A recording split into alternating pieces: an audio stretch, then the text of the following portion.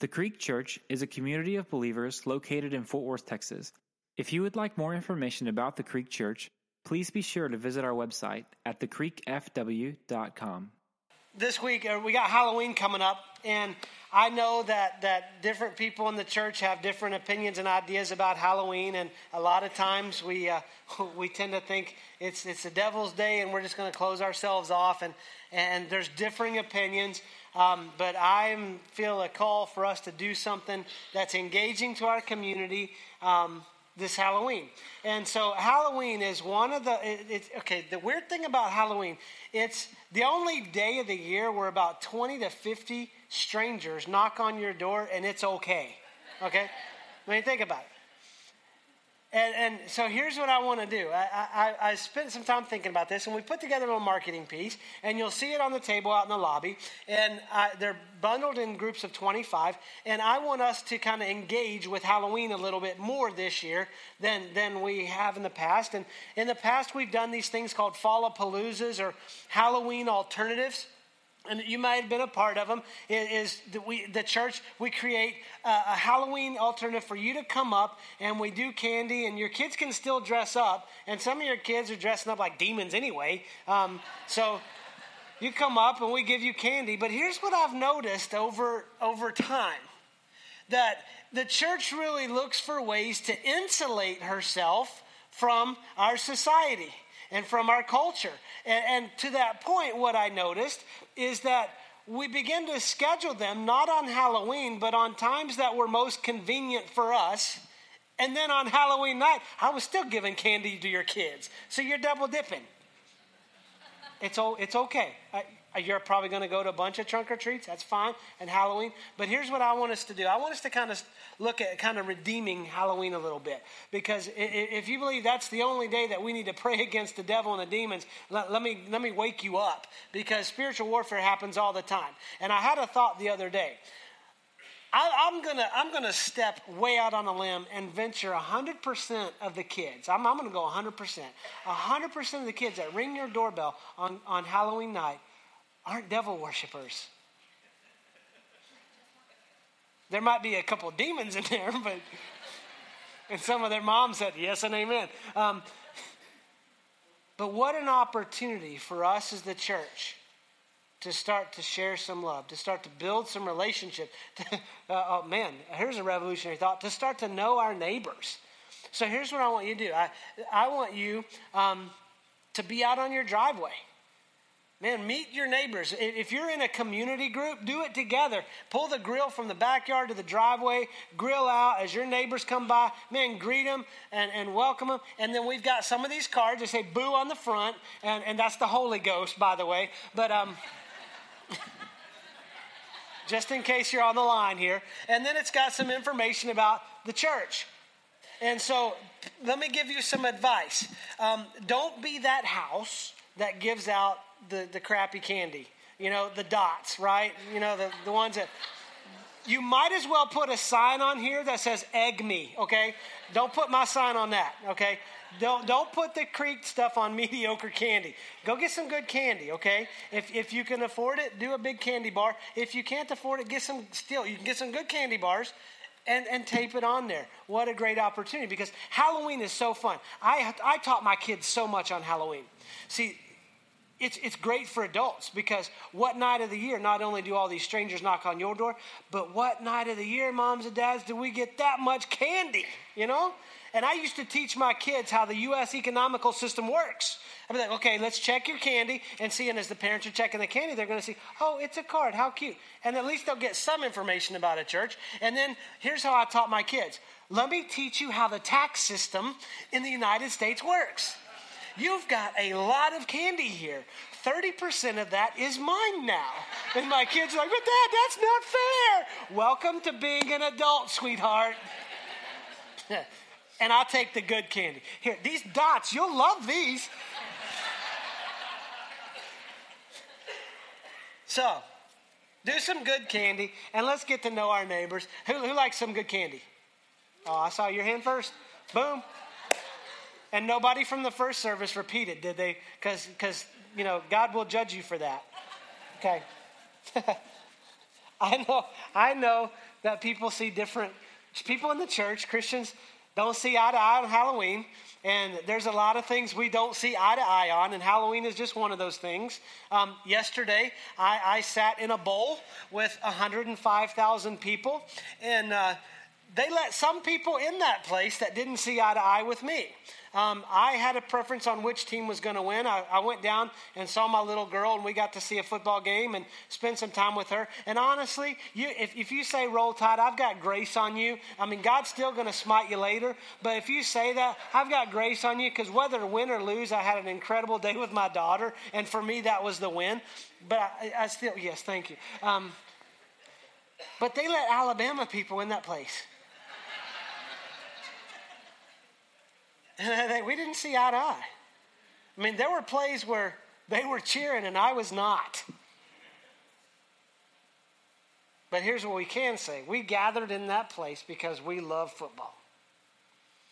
And we got to see a great game. And for me, I got to build some great memories with my little girl. And there are times when Christians don't see eye to eye.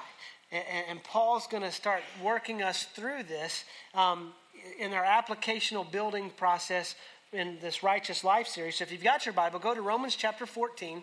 If you don't have a Bible, we have some on the ends of the rows for you, or not ends of the rows. Why do I keep saying that? On the back tables for you. And if you don't own one, write your name in it. That's our gift to you. Or if you got a smartphone, you can go to a free app called YouVersion, and we put our scripture in there and our notes. You can do a search under the Live tab and find us. Romans 14. Here's what I've got to say. There's some presuppositions that we've got to lay on the table before we get into this scripture that we've been building applicationally with Paul since Romans 12, and those things start to add on to one another. That Paul talks about, this whole idea of being saved by grace, living as a sacrifice unto God, that his life, you've turned it over. You've turned your life over for his, and that he gifts us as his kids. He calls us to build up the church and work in unity and faithfully operate in unity. And he starts putting these progressions. Last week we talked about there is an expectation for us to grow in maturity. That when you have children, you have an expectation that they grow physically, mentally, and then you want to be a part, parents, of growing them spiritually. Our children's ministries are designed to partner with you in growing your kids in that spiritual development. And there's an expectation that you have to grow. Some of y'all are looking at your 24-year-old kid going, I have an expectation for you to grow out of the house. And there's an expectation that God places on us when our life is placed in Christ, when we become new creatures, when we're saved, however the term is, regeneration, transformation. There's an expectation that we grow in maturity. And last week we talked about that, in that being perfect as our Father is perfect. And that's not perfection in the sense of unattainable standards from the world. It's maturity, it's completeness, it's wholeness. And so what Jesus is saying is, just as your Father is whole and full, that you are called to be that. Just as your Father is complete and not lacking anything in maturity, you are called to that process. You are called to pursue that. There's an expectation that we grow. The reason that's important for me to talk to you right now is as we go into this next section, Paul is starting to deal with how do we handle disagreements among the church? Because since the church gathered, there's been disagreements. There's been things that the church doesn't see eye to eye on. And we're not talking about salvation. We're talking about just issues within the church. In Acts chapter 15, there's this big disagreement that Paul's involved with because these Gentiles are getting saved, and then they're like, but they've got to be circumcised. And so there's a argument that happens around this whole issue. And all the guys are like, I think I'm good. I mean, can you imagine? Well, you've accepted Jesus and there's one more thing we need you to do. Why don't you come with me?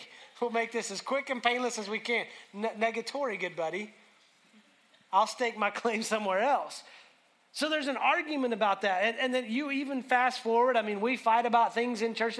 If you grew up kind of in the early 80s, you know that there were churches, if you were in church at that time, that you couldn't, there were dancing. You'd go to hell for dancing. You'd go to hell for going to see in certain kind of movies. I mean, there was all kinds of things. And some people were like, no, that ain't right. I don't see that in Scripture. I mean, I played in a band. And we played Christian music when I was a teenager. And there was a guy that came to our church on a Sunday night. And he goes, I'm going to talk to you about two things that don't go together. And I'm like, okay, this could be good. He goes, Christian rock and roll. I'm like, I'm out. So we've built these divisive arguments around so many things. And Paul's going to talk to us about how to do this. In Rome, in this church in Rome, there's a division happening over those who had gotten saved out of a Jewish heritage and Jewish culture, and theirs was ruled by a strict set of rules. Here are the rules for righteousness. And then there are those that are saved that were Gentiles, and they didn't have anything to do with those rules.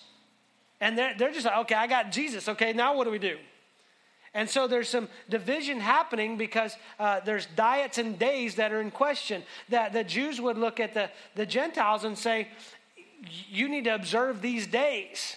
And it's a sin to eat meat and get into this. And they're dealing with division over diets and days. And Paul steps in to give us some principles on how to address this. Now, for those that look for the rules to address this, you're going to be disappointed.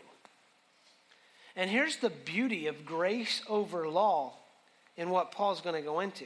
He gives us principles to then filter, and we've got to think for ourselves, and that's where the maturity comes into play.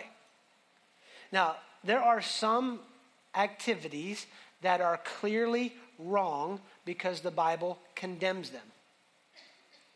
There are some activities that are clearly right because the Bible commands them. But then there's this gray area.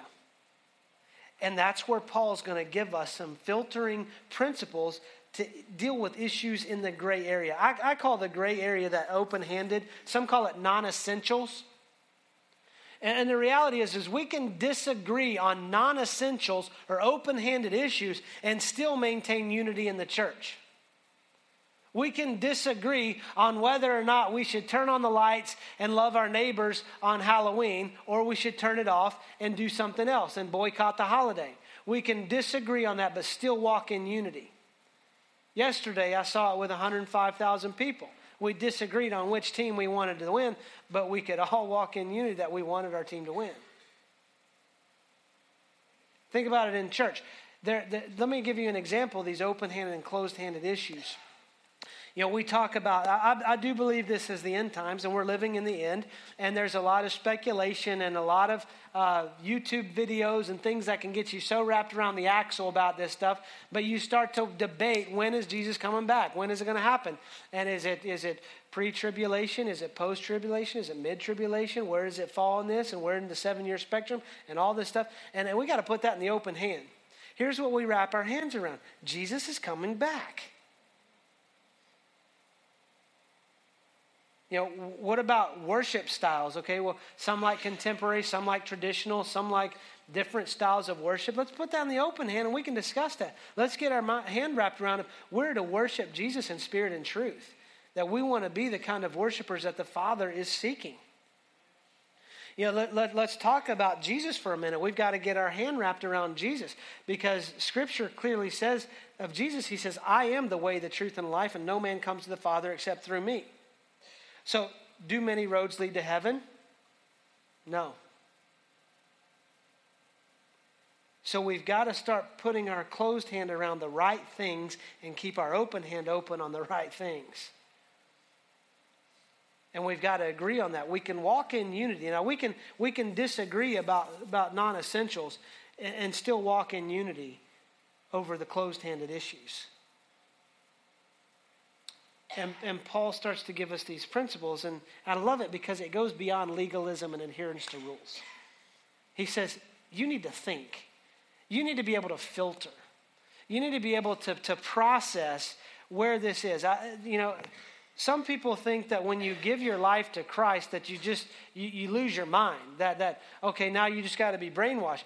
I love that Jesus calls us to use and engage our intellect to be able to process and filter these things. That's the beauty of grace over law. Yes, it's a little more frustrating for rule people. For those of you who like, give me the list and I want to do this. I don't want any gray area. I want it black and white and I'll just walk this line and I'll do what I got to do and just keep on it. But for you, this is frustrating. But you're called to maturity. You're called to engage in this process. For those of you that are like, I hate rules and I just want to do what I want, this is going to be frustrating because it's going to cause you to call your actions into question. And so let's get into this. This is probably the longest intro you'll ever have me give you. Romans 14, verse 1. As for the one who is weak in faith, welcome him. But do not quarrel over opinions. One person believes he may eat anything, while the weak person eats only vegetables. Let not the one who eats despise the one who abstains, and let not the one who abstains pass judgment on the one who eats. For God has welcomed him. Who are you to pass judgment on the servant of another? It is before his own master that he stands or falls, and he will be upheld, for the Lord is able to make him stand. One person esteems one day as better than another, while another esteems all days alike. Each one should be fully convinced in his own mind. So what Paul is answering here in these filtering questions, it's getting to the heart of the matter of what's good versus best. Okay, this is what the maturity. Remember, it's not, is this right or wrong? But now we're at a point of, is it good or is it the best thing for my life? And what Paul's saying in this first section is the filtering question is to ask ourselves, am I doing this from emotion or conviction? Because you've got people in the church that Paul's explaining here is that they are calling out others and saying, you're sinning because you're eating meat. Or you're sinning because you're not making this day holy. Yeah, I remember thinking that if I wasn't in church on Sundays, I was going to hell.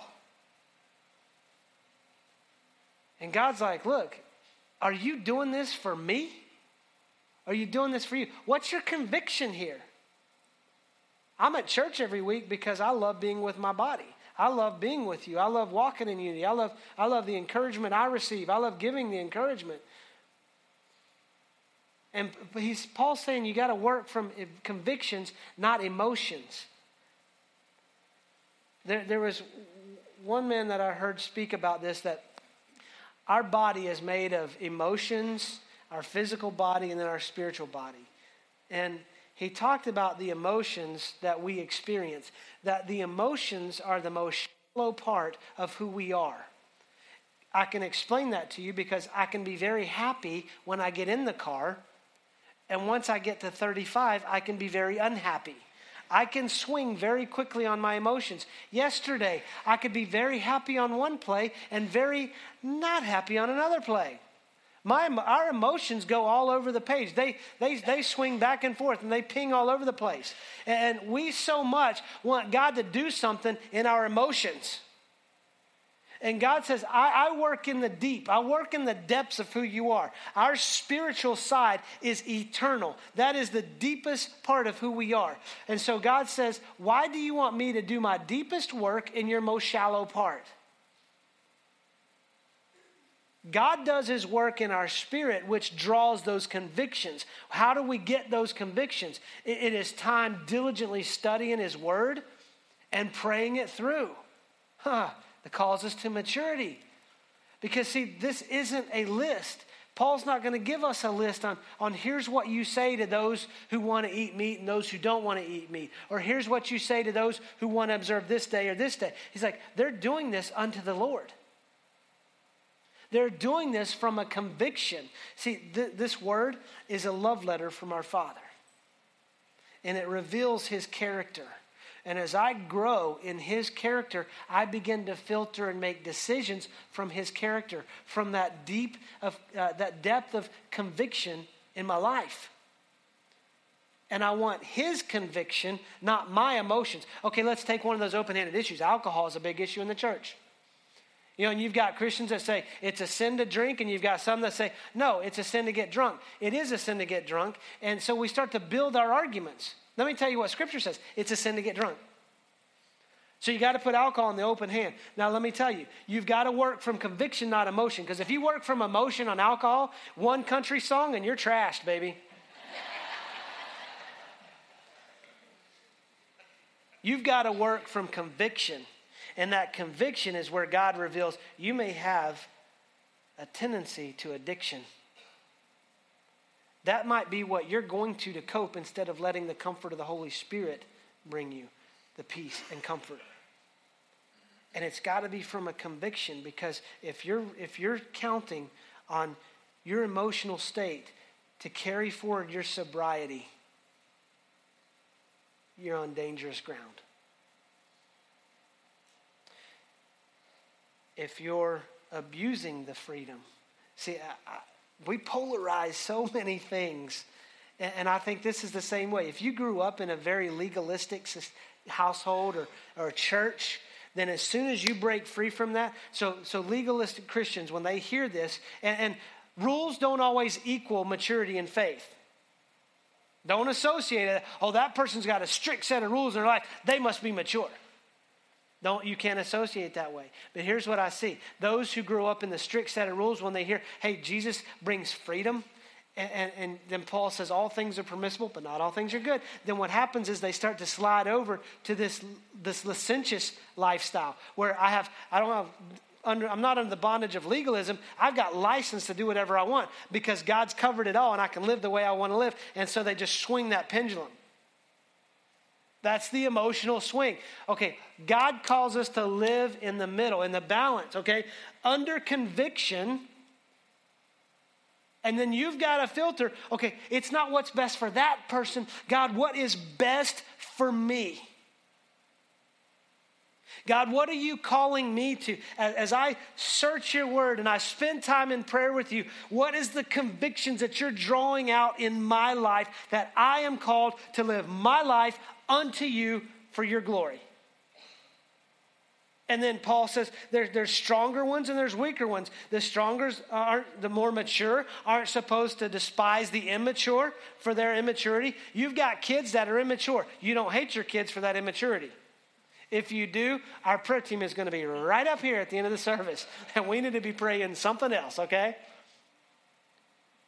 What do you do when you see that immaturity in your children? You start to train them in it. You walk with them in that lack of maturity so they gain the maturity. I believe our church should be broken down into 3 segments. I believe we should have a third of our congregation, a third of our church that are strong, spiritually mature believers. And then I believe a third of them should be walking around like they're in diapers, sucking their thumbs, baby Christians. Man, I didn't know that was wrong.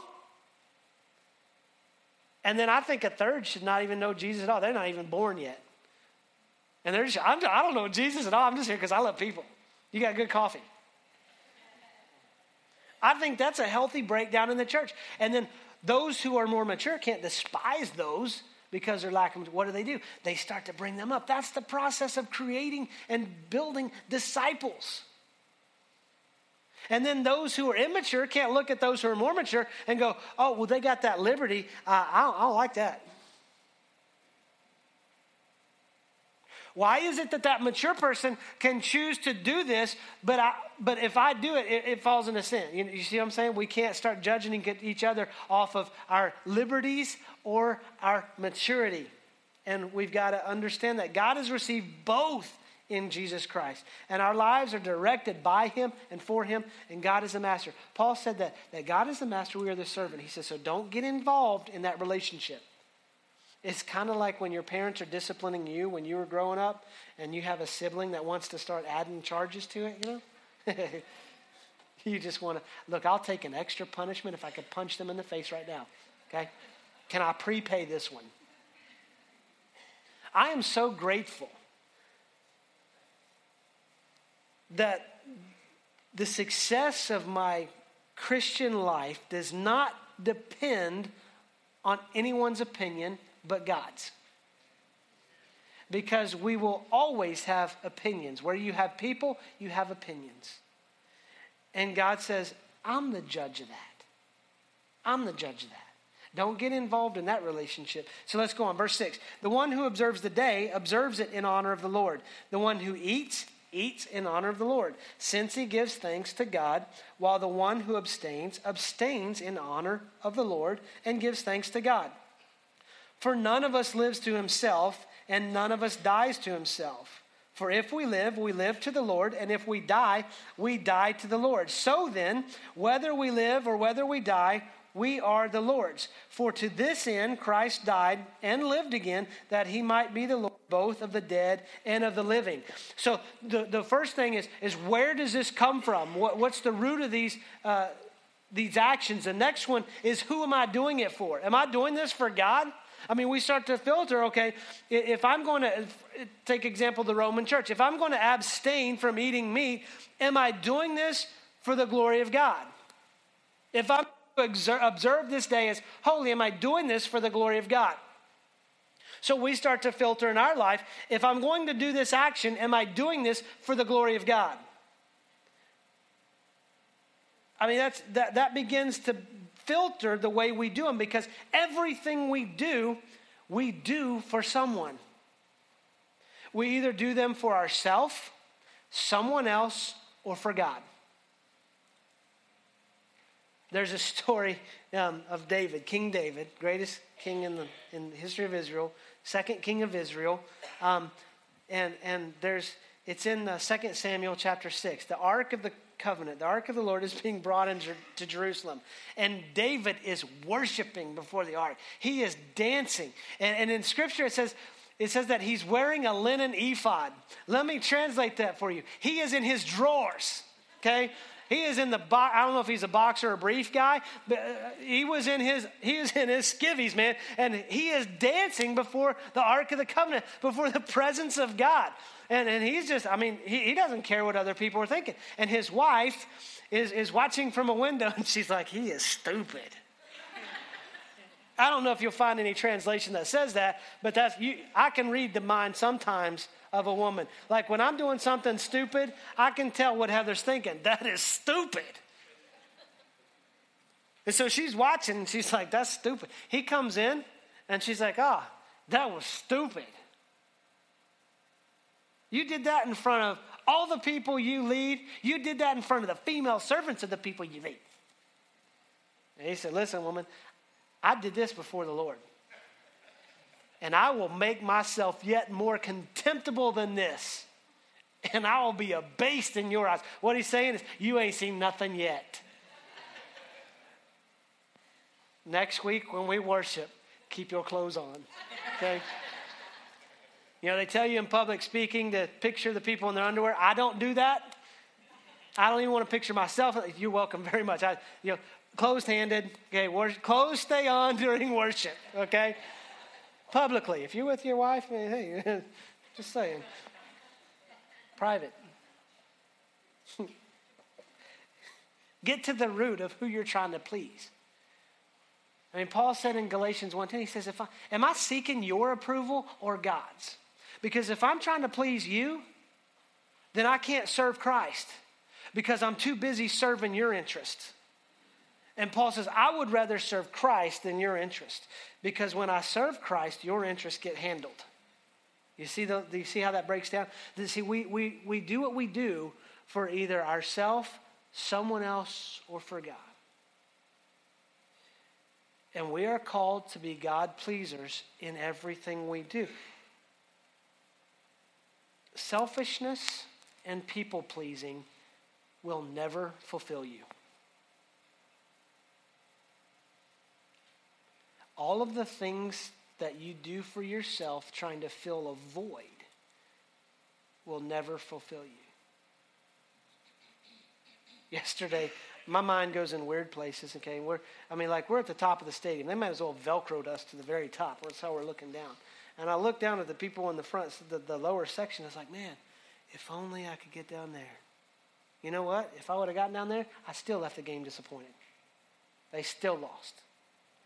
The things we do and dream of for ourselves, if they're not done for God, will leave us disappointed. The things we do for others, thinking it's going to bring fulfillment to us, will leave disappointed. It's only in God that we find that true fulfillment. Let's go on, verse 10. Why do you pass judgment on your brother? Or why do you despise your brother? For we will all stand before the judgment seat of God. For it is written, as I live, says the Lord, every knee shall bow to me, and every tongue confess to God. So then, each of us will give an account of himself to God. This is the scariest one that I can think of, is will it stand in the judgment? Will it last? You know what's scary? I will stand before, actually I won't stand. I will kneel before God, because in his presence, every knee bows, every tongue confesses. And we will confess and give an account for everything we've done. Let me break it down this way. I will kneel before God, and I will give an account for everything I have done. You will give an account for everything you have done. You will not give an account for what I have done, and I will not give an account for what you have done. And Paul's saying, with this being the case, stop trying to be an attorney for a prosecuting attorney for the person that you're brothers and sisters with before the throne of God. It's will it last? Will it stand up in the judgment of God? And every person will face judgment. There are two judgments. You know, I want to help you understand Scripture. There are two judgments that we face. The first one is spoken of in Revelation 20:15. It's called the Great White Throne Judgment. And in this Great White Throne Judgment, every person will be brought before the presence of God, will be brought in front of God's face. And every person will be judged on their life. And it ends in Revelation 20:15 where he says, if your name is not found written in the book of life, they're thrown in the lake of fire. So this is kind of the in or out judgment. Are you in Christ or not? Remember, Jesus said, I'm the way, the truth, and life. No one comes to the Father except through me. The only way our name is written in that book is through the blood of the Lamb, through our humbling of ourselves and laying ourselves out to him and saying, here I am, I'm a sinner, have mercy on me, forgive me. I want to trade my messed up life for yours. That's an in or out. Those who are in that book of life, we are going to go before the judgment seat of Christ. Some of you have heard this referred to as the Bema seat. Bema is Greek for judgment.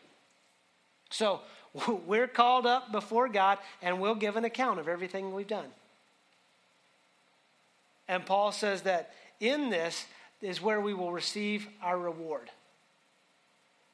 Now, this isn't an in or out thing. Remember, we're in Christ. Therefore, if anyone is in Christ, there is no condemnation. So this isn't a condemnation of our sins, but what he's doing is he's going to look at, did you do the good or the best? And Paul talks about it in 1 Corinthians 3 is this. He's like, it's like a foundation was laid, and I am building on other people's work. I'm building on that foundation. And we've got to be careful on how we build, because on this foundation, we can build with wood, and build with precious materials. And he said, what's going to happen is in that day, in that judgment, every person's work is going to be exposed, and it's going to be tested by fire. So some of our actions that when we're in that Bema seat judgment, some of our actions are going to be burned up and thrown, they will not last. And then some of those are made from precious materials, and those will last. And he says, some of you will be saved, but only as though by fire. Here's what that means. Your name is in the Lamb's Book of Life. You're in heaven. You made the cut, but you've got nothing to show for it. Here's where the maturity steps in. It should not be okay for a Christ follower to say, I'm in. I don't have to do anything else. We're called to maturity. And the filter is this. When I think, will it last? Am I feeding the fire, or am I building with what's precious? when I face, and I don't get this right every time. I'm telling you, I struggle probably more than any person because I know I'm saved by grace. And I know I'm in, but I struggle with behaviors. I struggle with my actions. And I have to filter. And sometimes God's even telling me, he's like, look, son, man, you just threw wood on the fire. Like, you can build with that, but it ain't going to work. And then there's times God says, man, that's going to be a precious, precious wall that you've put on that foundation. And I don't get it right, and you won't get it right every time. But we need to be quick to conviction and repentance so that God can restore us. Because the question is this good or bad? No, God, what is the best? And how do we prepare for that? How do we prepare for that judgment seat? It's first making Jesus your Lord and Savior. We can't stop at Savior, but Lord. Don't just give him your sin and your life and all of that. Let him rule and reign over your life. This is a great thing because we're able to engage our intellect. It's a freedom from a list. It's a freedom from legalism and the ability to grow in Christ and grow in his wisdom and grow in intellect and to be able to filter to do the best things for his kingdom, the best things for him.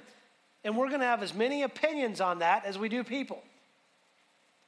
But we've got to rally around the unity of this. Don't let the enemy divide us on open-handed issues. You need to understand the enemy wants this. He wants to divide us. He wants to steal from us. He wants to kill us. He wants to destroy anything we can do. So the enemy wants to destroy us from building anything precious on that foundation. And it's up to us to say, no, we're not going to let you do that. We're not going to let you do that. And so we've got to pray some dangerous prayers. Some of you need to pray, God, forgive me. I'm a sinner. I need your salvation. And today may be the day that he's calling you to that life. Some of you, myself included, need to be praying this. God, search my heart. Reveal the motive of why I do the things I do. And then begin to help me filter if this is going to stand up in the last days or not. And God, if there's any sin in my life, if there's bad, let's deal with that. But God, help me move from good to best. And here's the only way that happens. It's through a renewed mind, a transformed heart, and living our lives in the fullness of the Spirit. That when the Holy Spirit is alive and working in us, we have the greatest filter that we can have. Let's pray. Father, I thank you that you've called us to life. And I thank you that you've called us to growth. And Lord, as we grow, I'm grateful that you trust us with the decisions, that you just don't put us out as mindless beings, but you give us opinions and you give us thoughts and you give us the ability to think and process. And so I pray for your wisdom in this. God, I pray for your unity in this because I know that when we don't walk in unity, we walk in dysfunction. Help us to disagree about things, but maintain unity in Christ. And Father, I pray for those in this room that maybe it's that first step and that they need a relationship with you, Jesus, that you died for them and you can only you can bring forgiveness for their sin. And so I pray, Father, that you give them the courage to reach out to you, to say, Jesus, I need you as my Lord and my Savior. I pray that you give them the courage to step forward to these altars with our prayer team and say, I need to start a life. God, for some in this room, I pray you give us courage.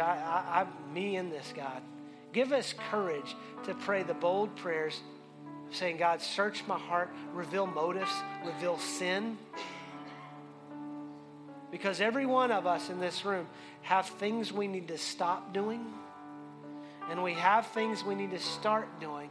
And so I pray for the depth of conviction to come from your word and your heart on what those things are and how to do them. God, even knowing that we give an account of everything to you, we still say, even so come. Because we know there's no condemnation for us. And Father, I pray that we are motivated to build with precious materials for you, our Savior, for you, our perfect Father. Help us. Help us to filter through these this week and as we grow. In Jesus' name we pray. Amen. Thank you for listening to the Creek Church podcast. If you would like more information about us, please visit our website at thecreekfw.com. Thank you.